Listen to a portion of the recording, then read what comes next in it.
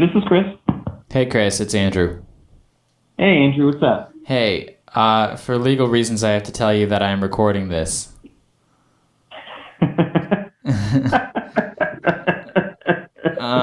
Well, you are my lawyer, so... Well, that's... for legal reasons, I have to tell you that that's not necessarily true.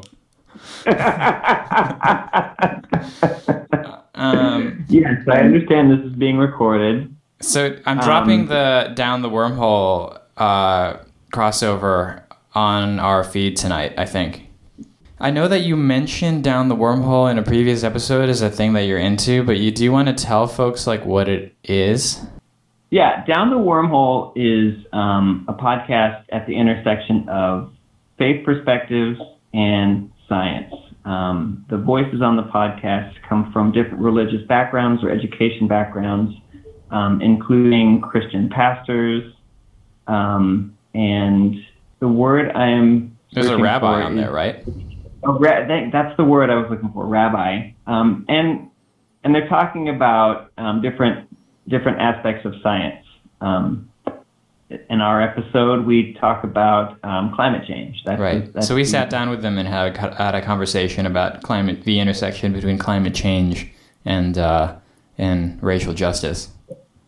Right. Cool. I guess that's what we're going to drop on our feed today, and people will be able to listen to that conversation, and they can check out the Down the Wormhole podcast. Do you know where they can check out the Down the Wormhole podcast, Chris? So I found it in two places. You can download the app Podbean. That's bean like a navy bean.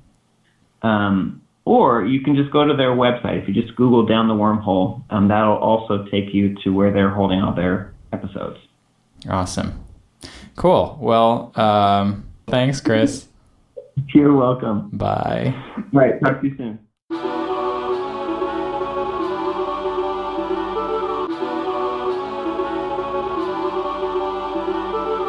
Spirit of incarceration dwells here. Either we moving by the pack, so we moving them. And even if you don't, then you do, cause you cool with them. They be like, I only went to school with them. Let's get it. So awkward cold open. We've never done an actual crossover Jetsons meets the Flintstones style podcast before, and here we are at the beginning here staring at these beautiful faces, trying to figure out how to do a good intro between the Down the Wormhole podcast and the Color Correction podcast. So how about everyone says hi at the same time? Hi. So you all got that, right? No?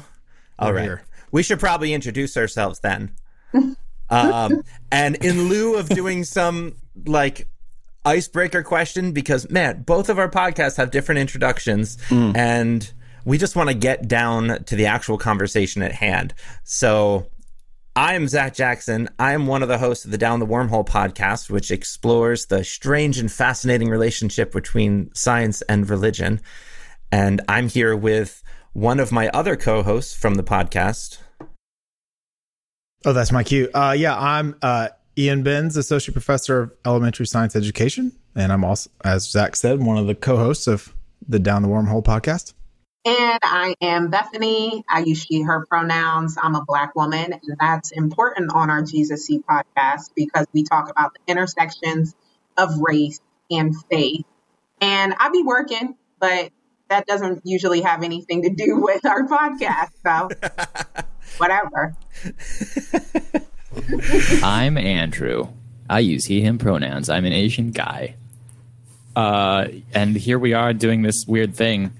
Throw it over to you, Chris. Yeah, I can't possibly top that awkward introduction of myself. I'm Chris. I'm the white guy on the Color Correction podcast. And like Beth, I don't really have much of identity in my work, but I love what we do here. It's really important to me. Y'all ever do popcorn reading in elementary school? where like you read a paragraph and then you have to say someone else's name and they have to start up and everyone hates it and it's awkward. I feel like that's what just happened as grown adults in our own homes. And I just want to name it real quick. It's re-traumatizing. Very traumatizing. I'm never going to speak to any of you ever again. Well, so those of you who listen to our podcast will have hopefully heard the Color Correction podcast that we put through the feed a couple of weeks ago. We got some good feedback about that as well. So when I had first approached Chris to ask him about showcasing one of y'all's episodes as we started our series on race and racism and science and religion, he was like, "Yeah, I'll bring it to the rest of them. And can we do something together?" Because those of you at home, you probably don't realize that Chris and I used to live together. Yeah. We were a part of an intentional Christian community called the Crooked House in Philadelphia for several years before I got married. Yeah. I think marriage was the reason why everyone left at some point, right? Yes, that is true. Or got kicked out when Chris got married. Right? Those of us who lived there until Chris got married blame everything on his wife. She ruined our intentional community. She Yoko Ono'd us. Does she enjoy listening to your podcast as well, or? She may not like this one. Yeah. I'm just throw that out there. No, I love Becca. I'm actually glad for everyone in that house, and it was fine. That's right. So I asked Chris, and so we've been kind of communicating back and forth about how we can join forces a little bit, and we thought that in the list of things that we wanted to talk about, environmental racism would be a good crossover point for us. And so wherever you're listening to this from, whichever podcast feed you're on, welcome. I hope that you'll check out the other one. And hopefully you'll join the conversations on our respective social media places or real life conversations if you're still into that sort of thing. So my touch point to this is that I am a pastor in the United Church of Christ, which prides itself on being a denomination of firsts. We love to tell people that we were the first to do this, that, or the other. That's in some kind of justice way, though often we're the first, but we're not very good at it. And then we have tons of blind spots that we refuse to answer once people actually point it out. But this is not a podcast about why the UCC has problems. This is about this. So I am on the Council for Climate Justice. And one of the things that we talk about a lot is the 1987 report called Toxic Waste and Race in the United States. And it was the first time that a scholarly work was done that looked at the connection between where toxic waste sites were located and the demographics of the people that surrounded those within like a 3-mile radius, and found that of all of the different factors that would predict where a toxic waste dump would be located, race was the overwhelmingly largest factor. That even if you took into consideration socioeconomic status and different locations around the United States, race was still the number one determining factor. And we launched that, and this kind of gave momentum to this environmental justice movement that had been starting on the ground, and this started to be discussed in Congress, and there was laws that were passed, and then 20 years later, we did a follow-up study and found that not only had very little changed, but the things that had changed actually had gotten worse. Mm-hmm. And one of the reasons for that is on us. And by us, I mean white climate activists who, after realizing how important race was in this conversation, realized that we're not going to get a broad coalition of Congress if we make that a central issue in the 90s. Mm-hmm. And so instead, kind of just told people like, well, settle down. We're going to focus on carbon emissions and things like that. You know, like the cap and trade, where you tell an industry that they can release this much carbon into the atmosphere, and then anything above that they have to pay on, and then if they go under that, then they can sell their shares in their, and they can brag to people that they're so green. But that in and of itself does not help the people in the community that are affected. It ignores those people entirely. And what we found was that, like, all of our efforts failed. They failed miserably. Like, we discounted the people that were most affected by the environmental crisis. We told them that their issues are secondary. We need to fix the carbon problem right now, and then we'll take care of your injustice issues later. And then are surprised when no one was on board with the problem, with our solutions, and understood the problem. And, like, I'll admit, I'm there. Like, I have told people before that we need to fix climate change, because if we don't stop the climate from warming out of control, humanity is not going to exist, and it won't matter if we have systemic racism or not. And so this needs to be our number one priority right now, and everything else takes a back burner. And I realize I can say that sort of a thing because it doesn't really affect me all that much.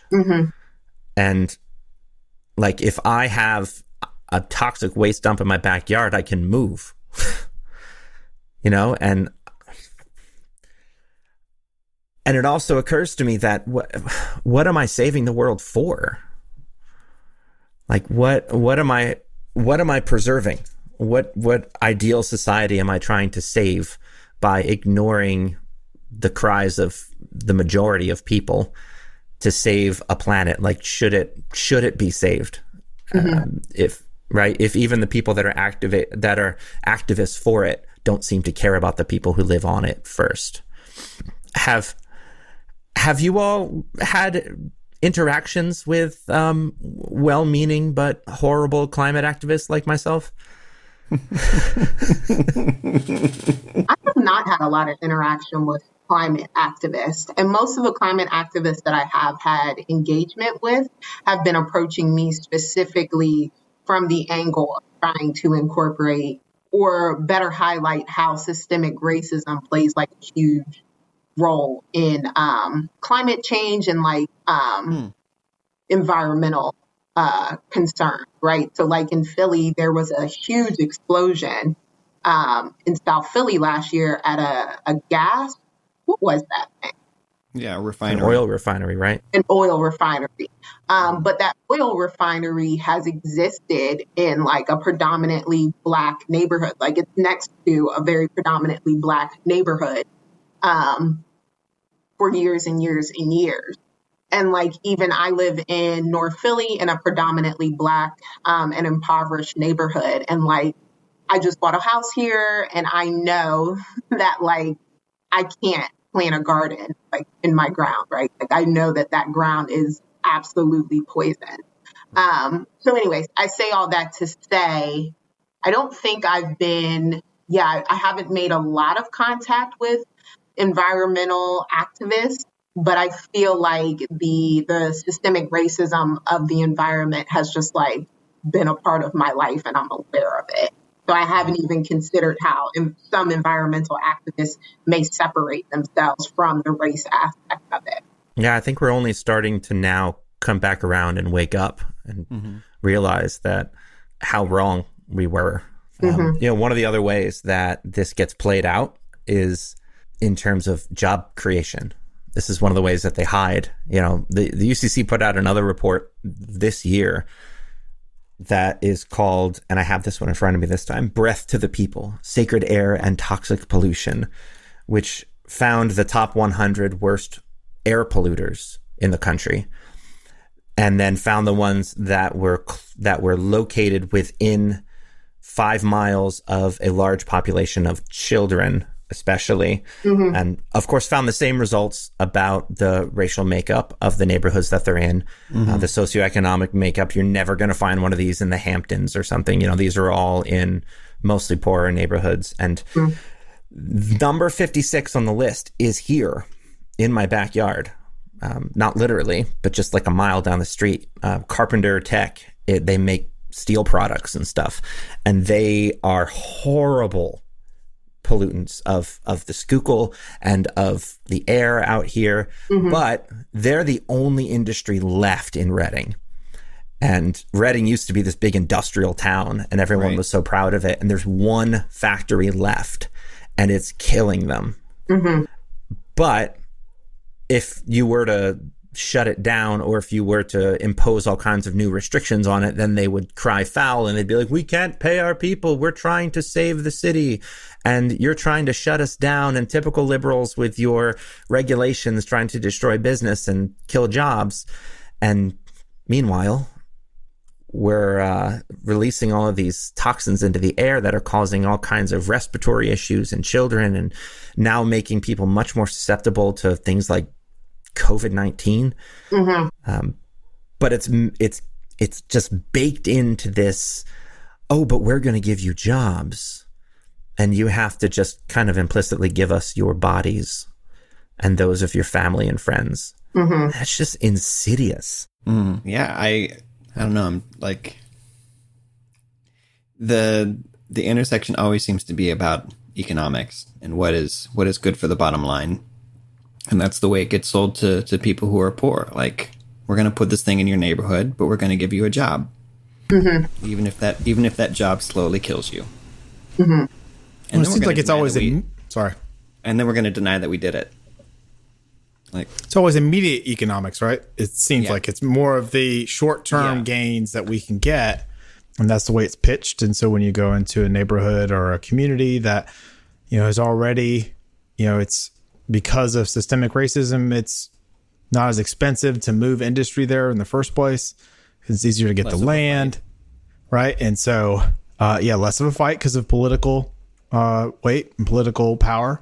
That next thing you have, as you said, both Bethany and Chris, the whole notion of, well, here's your job, we got you a job. Even if this is speculation, but I would think that even if people ask about, well, long-term type things, they probably will be told, well, we're not worried about that now, or something along those lines. And that's a lot of speculation, but it seems to me that the emphasis is always on short-term gains.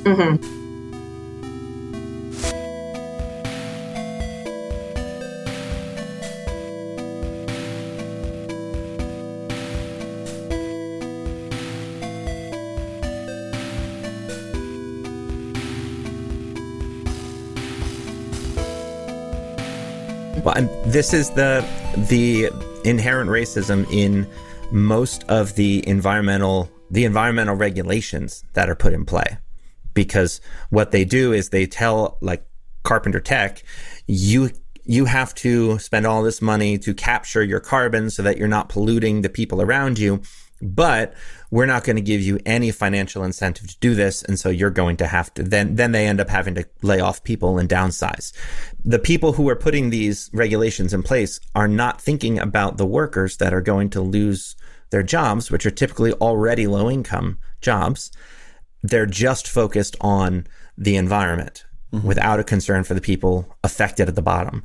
And so in many ways, like, the people who pass those sorts of legislations are just as tone deaf than the people who run the factories. I think the Green New Deal is kind of the first time that people have actually thought about putting money into not only greenifying that, but also bettering the lives of the people that are affected in those communities, right?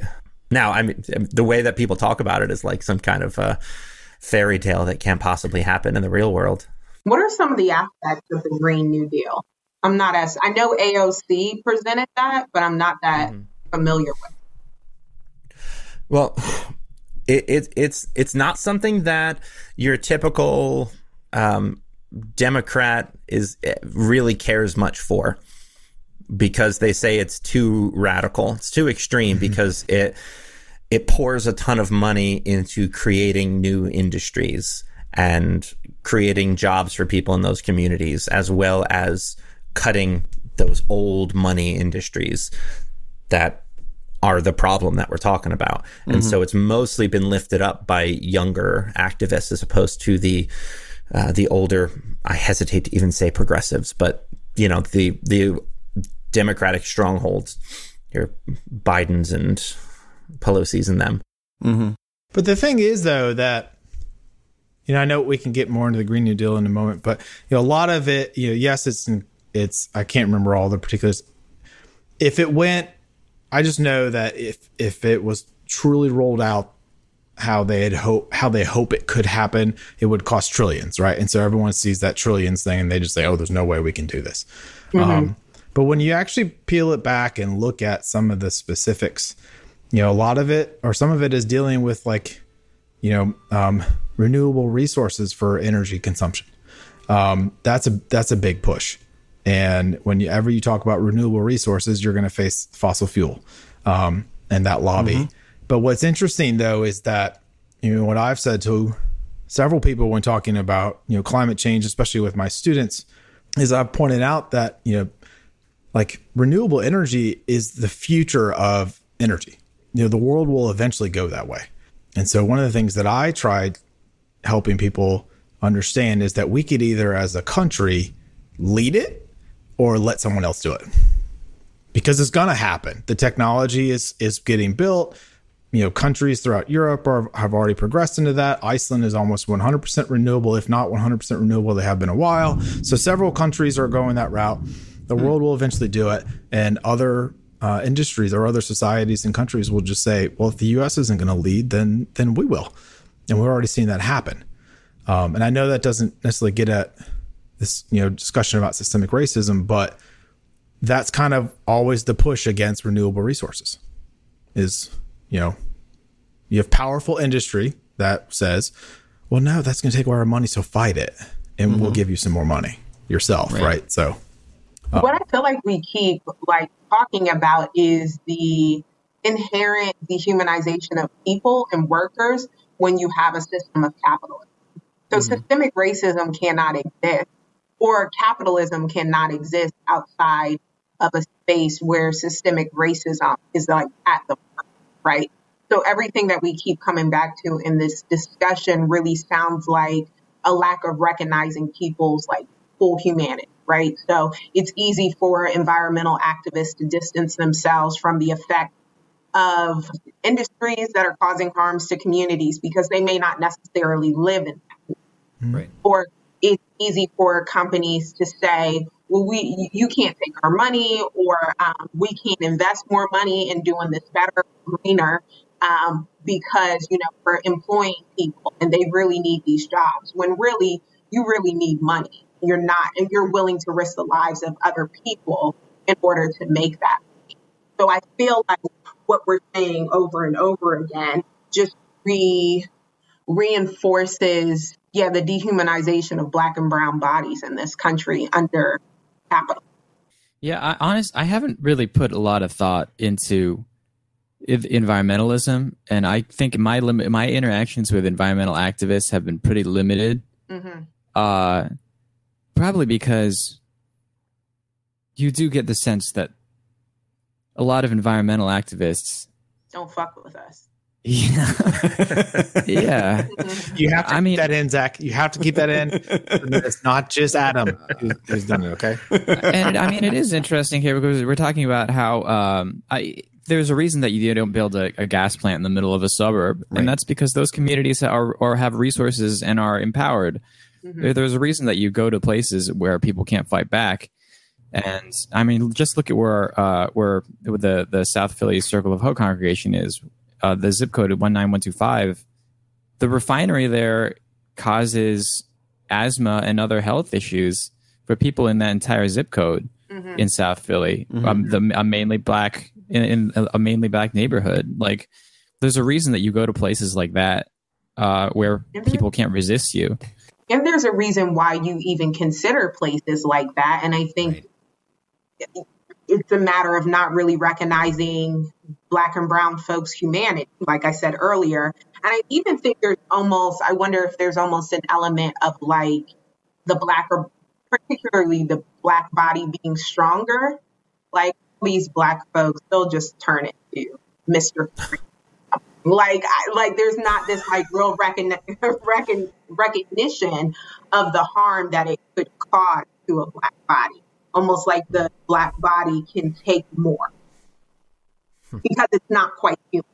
I find, I mean, I also try not to think about this too much because I find it horribly depressing. It is. I mean, just like the coronavirus situation, coronavirus, Right. We were talking about this, Beth. Coronavirus showed up and we were like, oh, maybe black folks can't get it. Oh, I wish black folks couldn't get Right? it. Maybe this is the one thing Yeah. that doesn't, Because it's like redemption.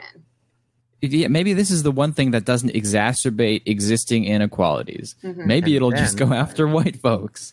But now you're 3 times as likely to get it if you're black or brown, because that's what happens with these crises. Right. These existing inequalities exist, and then this thing comes around, whether it's Hurricane Katrina, whether it's coronavirus, whether it's any one of these things that, I mean, you could arguably tie back to the fact that the climate is changing. And the people that suffer are the people that are under-resourced and are already dealing with other things. And these are the people whose lives are lost. Right. Like Philly is significantly hotter than other places. Yeah. I don't Right. know why. Just because One of of the y'all that concrete and listens- stuff. Oh, Yeah, okay. it's all the asphalt. Yeah. Yeah. They were paying people to paint their roofs white for a while. Cities and that's- are hotter. But you're Urban right. areas are usually hotter. And not only that, but you can tell which parts of the city are wealthier because of which parts of the city have whiter roofs. Because the white roof, am I getting this right? It like reflects the sun like the polar ice does. Yeah. Yeah. Right. So that the parts of the city that have older like roof designs and technologies are still absorbing all that light and are getting hotter. It's like these things just exacerbate these existing inequalities. And it can be really overwhelming. It is overwhelming. Have you all heard about where your trees are Oh, yeah. in neighborhoods? Oh, that's another one. Right. Where trees are Yeah. in Philly. Wealthy neighborhoods, obviously. Oh. See, I've only been to Philly once, maybe. So I didn't realize, but that's a really good point. Yeah, and it has more to do with like what neighborhood, like when a tree falls, where will a tree get replanted? Because the dynamics are such that like neighborhoods that used to be wealthy are not anymore, and so there's like old trees, but then it's also about like will a new tree come in and replace that old tree, and that is definitely has everything to do with wealth in a neighborhood. And I'm assuming the wealth leads to political power. Right. Right. We should mention that actually you can get a free tree in Philly if you own your home, but that is the catch. You have to own your home. That's where the wealth gap takes its. Yeah. What kind of tree do they give out? I want an apple. Oh my gosh, all kinds of trees. This is a little inside episode shout out to the Philly Horticultural Society, and you can find out from your local neighborhood greening group what kind of a tree you can get. But they won't give you free trees, will they? Will they give me a fruit tree?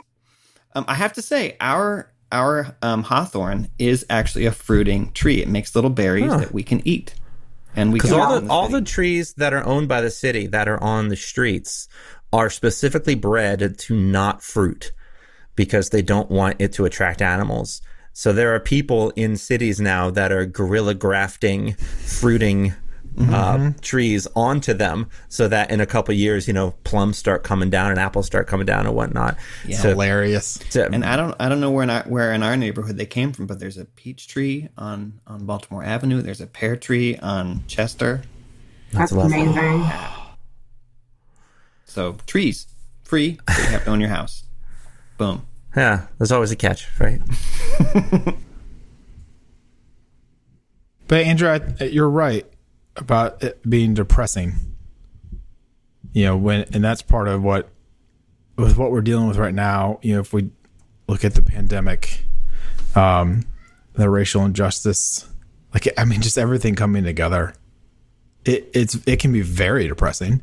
I at my church several years ago, I've done a few series on science and religion with our rector, and we always had a theme. And our second year we did it our theme was climate change. This was 2015, and I had a friend of mine from my university who's a climate scientist come and do a talk for us to delve into the science, because neither of us, myself and my rector, could really do it justice.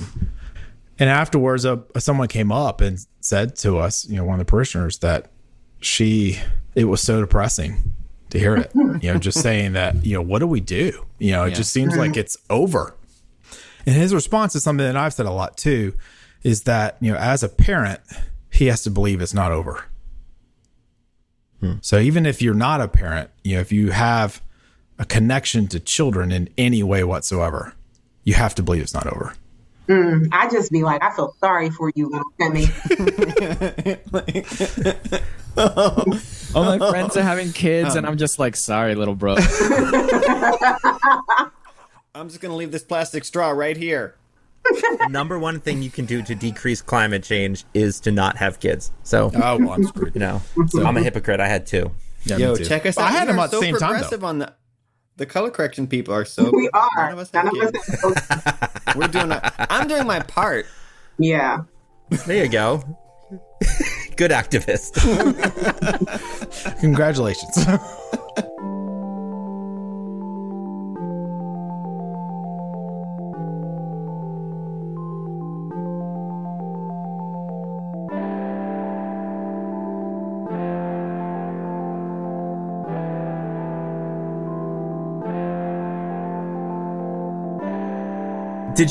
Have you all heard about the study that linked leaded gasoline with violence in the city?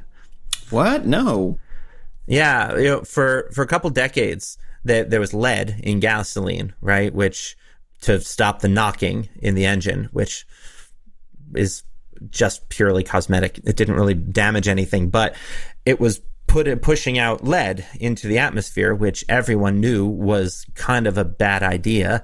The guy who invented leaded gasoline actually had to take time off to go to Germany because he had lead poisoning, and the people in the factories were dying of lead poisoning. Like, this was a thing that they knew.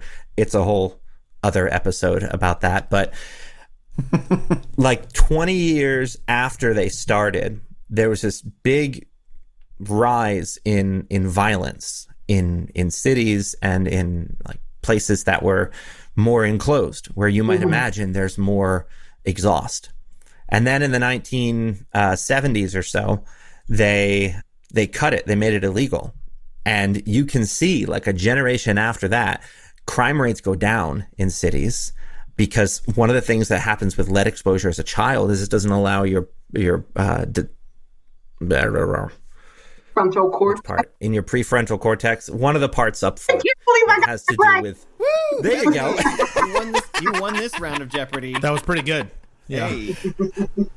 Well, whichever part is in charge of decision making, that was diminished in children that were born in cities that had high lead in the atmosphere, and so they made bad decisions, and they weren't able to keep their anger in check, and it had nothing to do with like you take 10 black children, 10 white children. It was across the board. It got blamed on like black on black violence in the cities in the 60s and 70s and 80s, but it had nothing to do with that. It had everything to do with lead in the atmosphere, and in the places where there's the most cars, where there are the most gasoline burning, where those are the places that had the most in lead poisoning.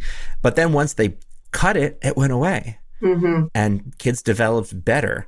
And maybe that's actually one of the things that's like preventing some of this this progress environmentally, is like all our leaders have lead poisoning. You laugh. That's actually a theory that's thrown out there. But I say that to say that like there was a problem, and it caused like real uneven problems in parts of the cities. And then we fixed it. Exist?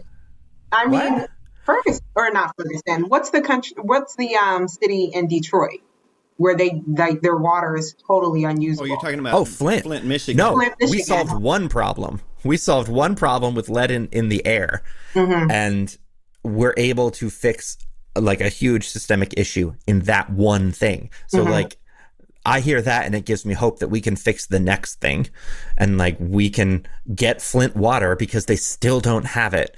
But the money that rich people raised to fix Notre Dame in the first day could have fixed all of Flint twice over. But people don't have an issue with poisoning black bodies. It's like people don't have an issue of disposing of black bodies in prisons, right? Like, I keep saying this. I always have like one theme of a word every episode, but it's the dehumanization, right? Like, Notre Dame is a dope building. I think I was there when I went to Europe as a teenager or whatever. It's super cool. It's super old. The guy's still there ringing the bell. But like that is such a European, he's not. Nostradamus? Is that who you're talking about? Nostradamus. But that's such a European icon, right? So the value of it is inherently way higher than a predominantly Black city, right? People, right. And it's unspoken. And I think even people that probably listen to me say that will probably be like, no, but it's Notre Dame, right? But if you really break down why Notre Dame feels so much more important than this city that currently has people and children that are suffering in it, the difference is Black. Mm-hmm. That is interesting. And maybe that's why I sense a certain amount of tension with environmental activists, because appealing to white people, even though the brunt of the problem is on underprivileged communities, but appealing to white people is a way to get money and support. Like, do people care if 19125 has more asthma? I don't know, but people care if whales are dying. Mm-hmm. Y'all remember when the whales swam up the Delaware River in the 90s and like all of that area, we were all just like fixed to the TV of who's going to save this whale. I remember Clinton was on the news talking about this whale that was in the Delaware. Any of y'all remember this? No. My sister wrote a letter to President Clinton telling him that he needed to save this whale that was in the Delaware. When was it? Yeah, what year? Sometime in the 90s. Did they save it? What happened? Yeah, I think it turned around eventually. It was a right whale. That's the species. Oh God, I'm going the wrong way. Right, that's what they called them, like the wrong way right whale. It was this big thing. Right, not to keep going down the Delaware. It was 1995. Oh, I wouldn't Thank you. I remember knew that. someone would Google it. This round goes to I Ian. would have just been 5 years old. So I was living in Germany at the time, so whatever. You know. Oh, yeah. I don't Yeah, know the what's whales that. in Germany.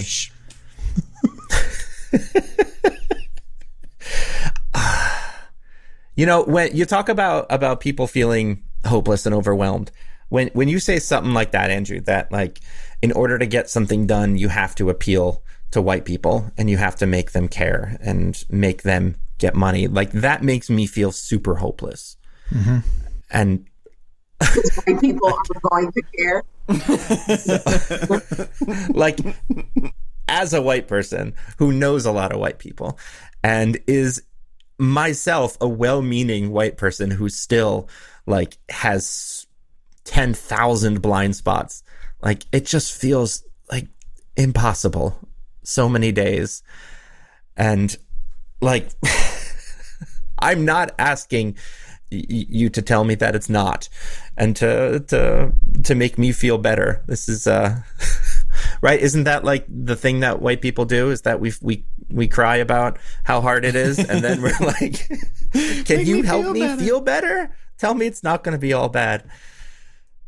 So Never expect that from Andrew. no. I'm dragging you down with me. I've listened to the podcast enough to know who I'm talking to. So. I mean, if No, I hear that for sure. Go ahead. no, I was just gonna say if Rachel, our resident rabbi, were here, she would say like there's got to be some hope. What's the good news coming out of this? Like, what's our hopeful future look like? What's our pie in the sky ideal world that we can work towards?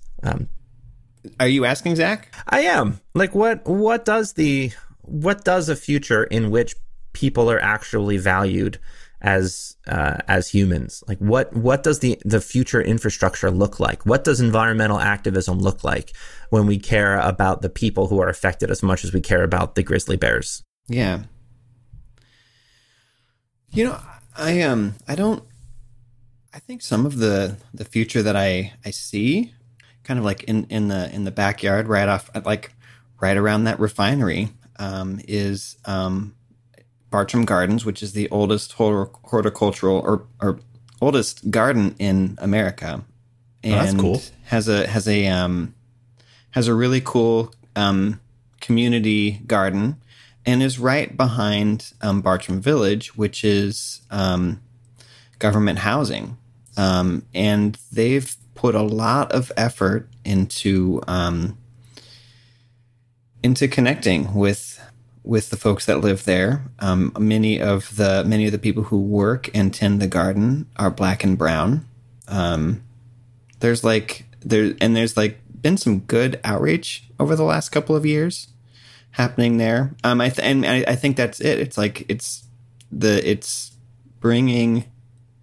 really being led by oppressed people in the turnaround. First and foremost, maybe activating some of the people who have never walked back there, and those folks exist in our neck of the woods. The person we got the tree from, or the organization we got a tree from, is UC Green, University City Green, whose director right now is a Black woman. There are some amazing environmentalists in our city who are Black and brown, and I'm going a long way about this, but I think those people leading the charge and casting the vision is going to be one of the things that saves us. I agree. I think of it like I want to be able to find ways. I'm not familiar with Philadelphia at all, but I like what you were just explaining, and the Black and brown people you were describing who are trying to lead that effort. And I agree with you that it's good that they're the ones leading that effort. One of the things I would love to be able to see is to get white environmentalists to back them up in some way.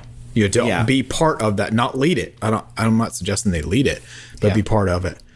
Because my concern is that, and I've learned a lot of this, as a white male over the last several years about the white savior complex and not approaching things in that way. And it took me a while to realize why that was bad, right? And how the way I can have a larger impact on trying to address the systemic racism in our society is to have an impact within my own demographic, which is white males. That's what I need to focus on. And, it took a while to get there, but when I finally got there, it was like a light bulb went off. And so I kind of see it as the white environmentalists out there who do care about issues that are impacting communities of color, environmental issues that are impacting communities of color, that they need, instead of trying to go into, and this is just me speculating, I'm just kind of curious, instead of having them go into the communities of color and say, we're here to save the day, it should be that they go to within their own community and say, the systemic racism that's been going on since the very beginning of this country is the reason why this shit's happening. We need to do something about it. That we need to step up to the plate and help the leaders from those communities to make it better. Right. I would love to figure out how to make that happen, and people have to actually care. But as Bethany, you talked about many times, what was the phrasing you were mentioning about with dehumanization? Right. And it needs to be that, as I've tried to help people from my own church community who are white, with our first episode on our series about race and racism, and recognizing again that as a white male, I can help the greatest by within the white male community, is to try to get white males and just white people in general to care about, as I was saying, the dehumanization that happens in those and communities of color that are centered around environmental issues.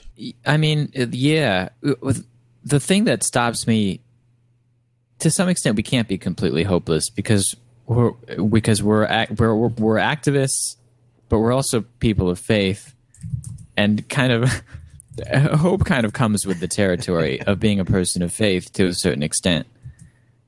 I do think that what is empowering communities of color is environmental activism. I mean, just look at Philadelphia, for instance, like Nicetown, a neighborhood in North Philly that has been and continues to try to stop a gas plant from being built there. Like when a community like that is empowered to stand up for itself and stop a polluter from entering into it, like that is good for the community and that is good for the environment.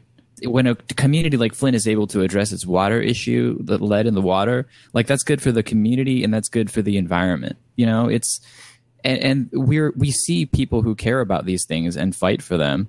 And I think a lot of our work is getting all kinds of people to pay attention to these patterns of dehumanization that we contribute to and that we're stuck in. And I think our hope a lot of the time as people of faith is that this work that we're doing, this holy work that we're doing is going to lead us somewhere. And we encourage ourselves with stories from our faith tradition, but also people that we admire in the community that are doing this kind of work, like Chris was talking about, or examples of successes we've had.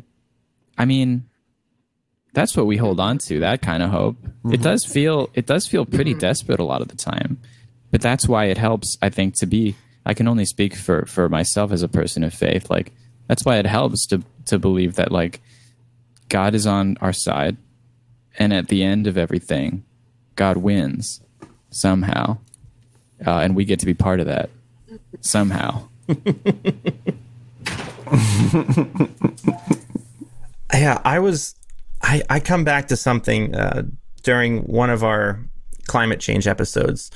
I was lamenting the fact that how do I create a narrative that is a narrative about sea level change, for example, that is compelling to someone who lives in Kansas? How can I create a narrative about this that can somehow appeal to everyone? Because it feels like we're all just siloed in our own little interests. Right. And one of our hosts, Kendra, she says, you've got it all backwards. What you're looking for is like a really good sermon that rouses people to action, and then everyone gets up and applauds and goes and saves the world. And that has literally never happened before in the history of the world. Most of the time, if there is some kind of rousing speech or some kind of narrative story that compels people to action, it usually doesn't last for very long. That doesn't make the kind of systemic changes that we're after. The only thing that does is a continued message. Mm-hmm. Is saying the thing so many times that it just becomes normalized, instead of it being some inspirational speech. And so in many ways, the work is being done by the fact that it's not as radical to say these things than it would have been 20 years ago. Right. And I take some hope in that. Communities of faith, actually, like making the connections between the environment and having the audacity to like do it during a Sunday meeting. Well, you couldn't always do that. It's just, I think if you go back to, Andrew, what you were saying earlier about what can be depressing about it all is the time it takes is another thing that at times can be very depressing. That, you talk about, Zach, you're saying that, 20 years ago, you couldn't do this and stuff. But, the implication there is it took us 20 years to be able to say those types of things and normalize these types of conversations. It's just, it can be so frustrating at times to just be like, and that's, you have powerful people who fight change, because it's, change is hard and people hate that. And I'll go and call us out too. It's typically white males. Sorry. No, you're not. It's usually white people, especially white males. So any of my friends out there right now who are white males, if you get mad at me, suck it up. You'll be fine. So, because those are usually the powerful. Sadly, that's how it's worked for the most part. And it really is depressing when you step back and look at that. But, I'm hopeful that the things we're seeing right now, with all of the protests going on and the loud voices that are coming out and emerging from the Black Lives Matter movement, that it keeps going. I'm so hopeful that it keeps going, and I want to do my part within my community to help keep it going. I don't want it to die down like the voices tend to.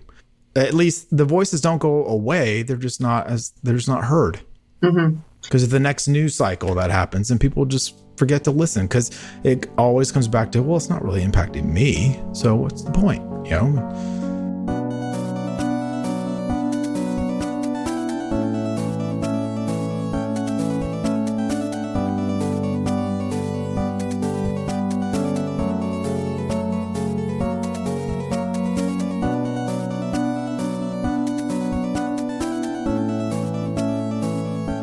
I think it's also really important for white people to recognize that the things that are affecting the environment and that will eventually affect y'all are presently affecting people. It kind of makes me think of, I think, Andrew, you've said this, I'm going to mess it up, but like every dystopian story isn't about a dystopian future. It's about the moment in which it would affect white people. And that's kind of what I think of when I think of like.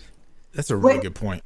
Yeah. What movie it's not World War Z. There aren't zombies in the hood either, I promise. Actually, yeah.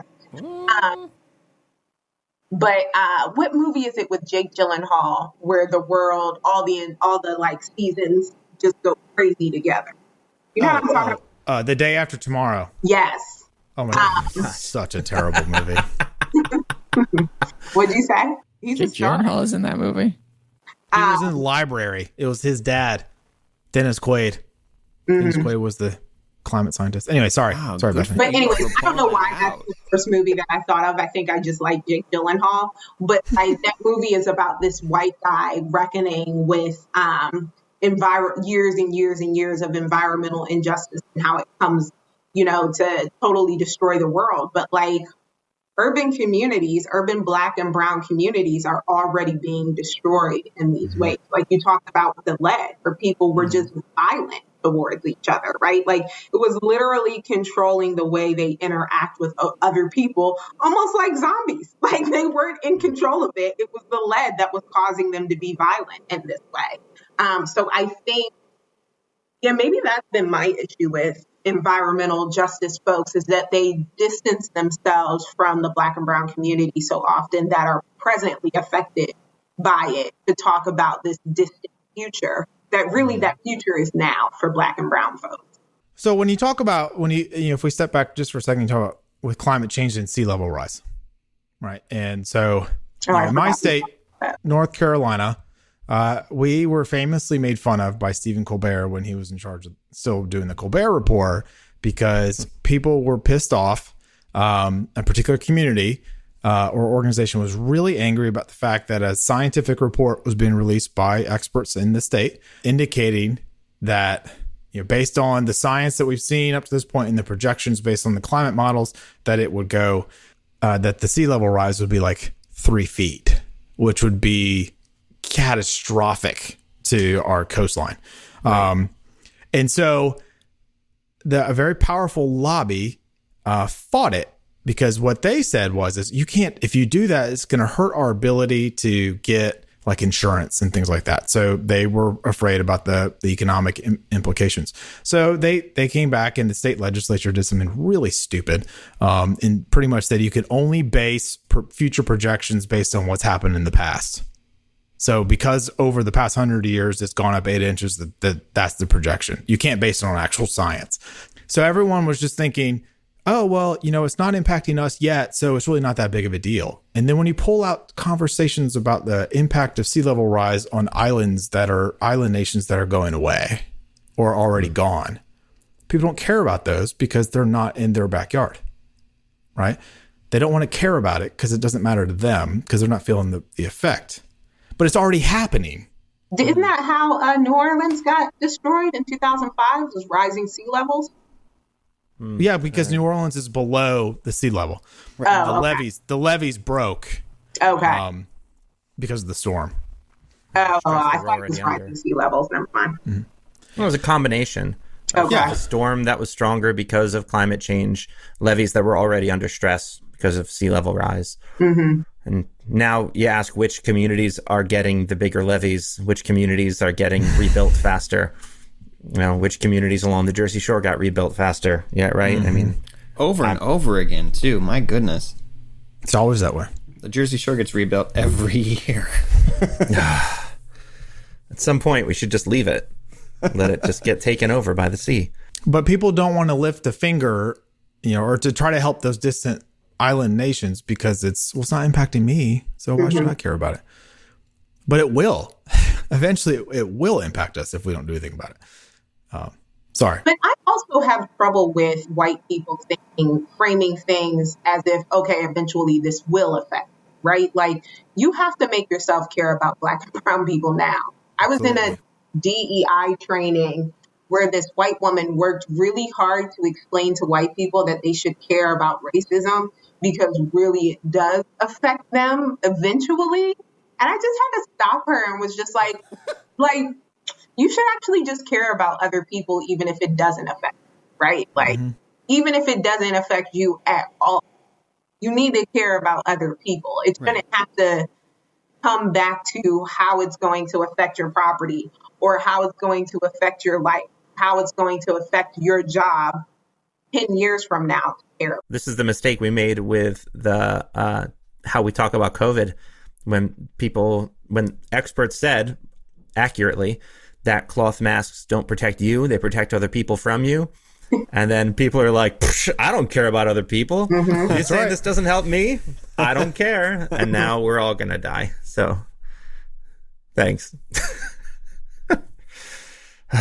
But here, as we're approaching the end of our time, Chris, you had a documentary you wanted to mention, right? I did. I just this week met a documentarian who worked at the refinery in Philadelphia, who's using his own cell phone footage of the security cameras to tell a story about the demise of that refinery. The film is called Midnight Oil. I'm pulling up the information now. The two filmmakers I've met are Bilal Motley, who's the person who worked there, and Dan Papa. So it's in production. I wish I could tell you about a finished project, but I think the thing I'd like to do is encourage both of our groups of listeners, to reach out if they can. We have more than two. Yeah, both of our listeners. Yeah, so I'd like to encourage both of our groups of listeners to think about contributing, getting this work out there. The person to contact is Dan Papa, and the way to get in contact is dan@scribe.org. Just email him, dan@scribe.org. The film Midnight Oil, be looking for it. It'll get here sooner if we give them money. And we'll have it in the show notes. Right? Cool. Yeah. So as a way to end it, I'm just curious,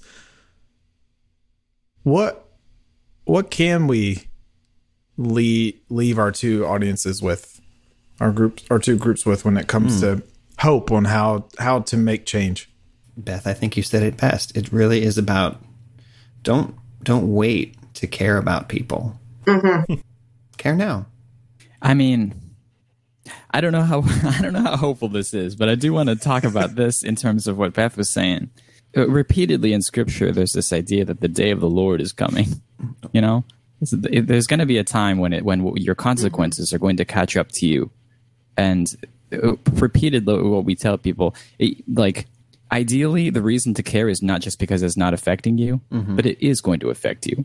What happened in Bangladesh will happen along the Mississippi. Just look at Singapore, for instance. It had and COVID. It had COVID under control, but what it didn't do was pay attention to the migrant community and how the virus was there. And the United States now, the administration thinks that as long as the virus is ravaging communities of color, that we can reopen because their lives aren't worth as much. But eventually it will get you. It will be at your doorstep. The day of the Lord is coming. And I think what we can call people to is repentance. Yeah. God is good and gracious, and there are things that you can do, and you can turn your life around and call other people to repentance. And I think that's the hope. At least I hope that's the hope. Yeah, it's not too late to repent. Sorry, I got a really Old Testament there. We need to end it on a Hebrew prophet note. I love it. The day of the Lord is coming. Yeah. Repent. Yeah.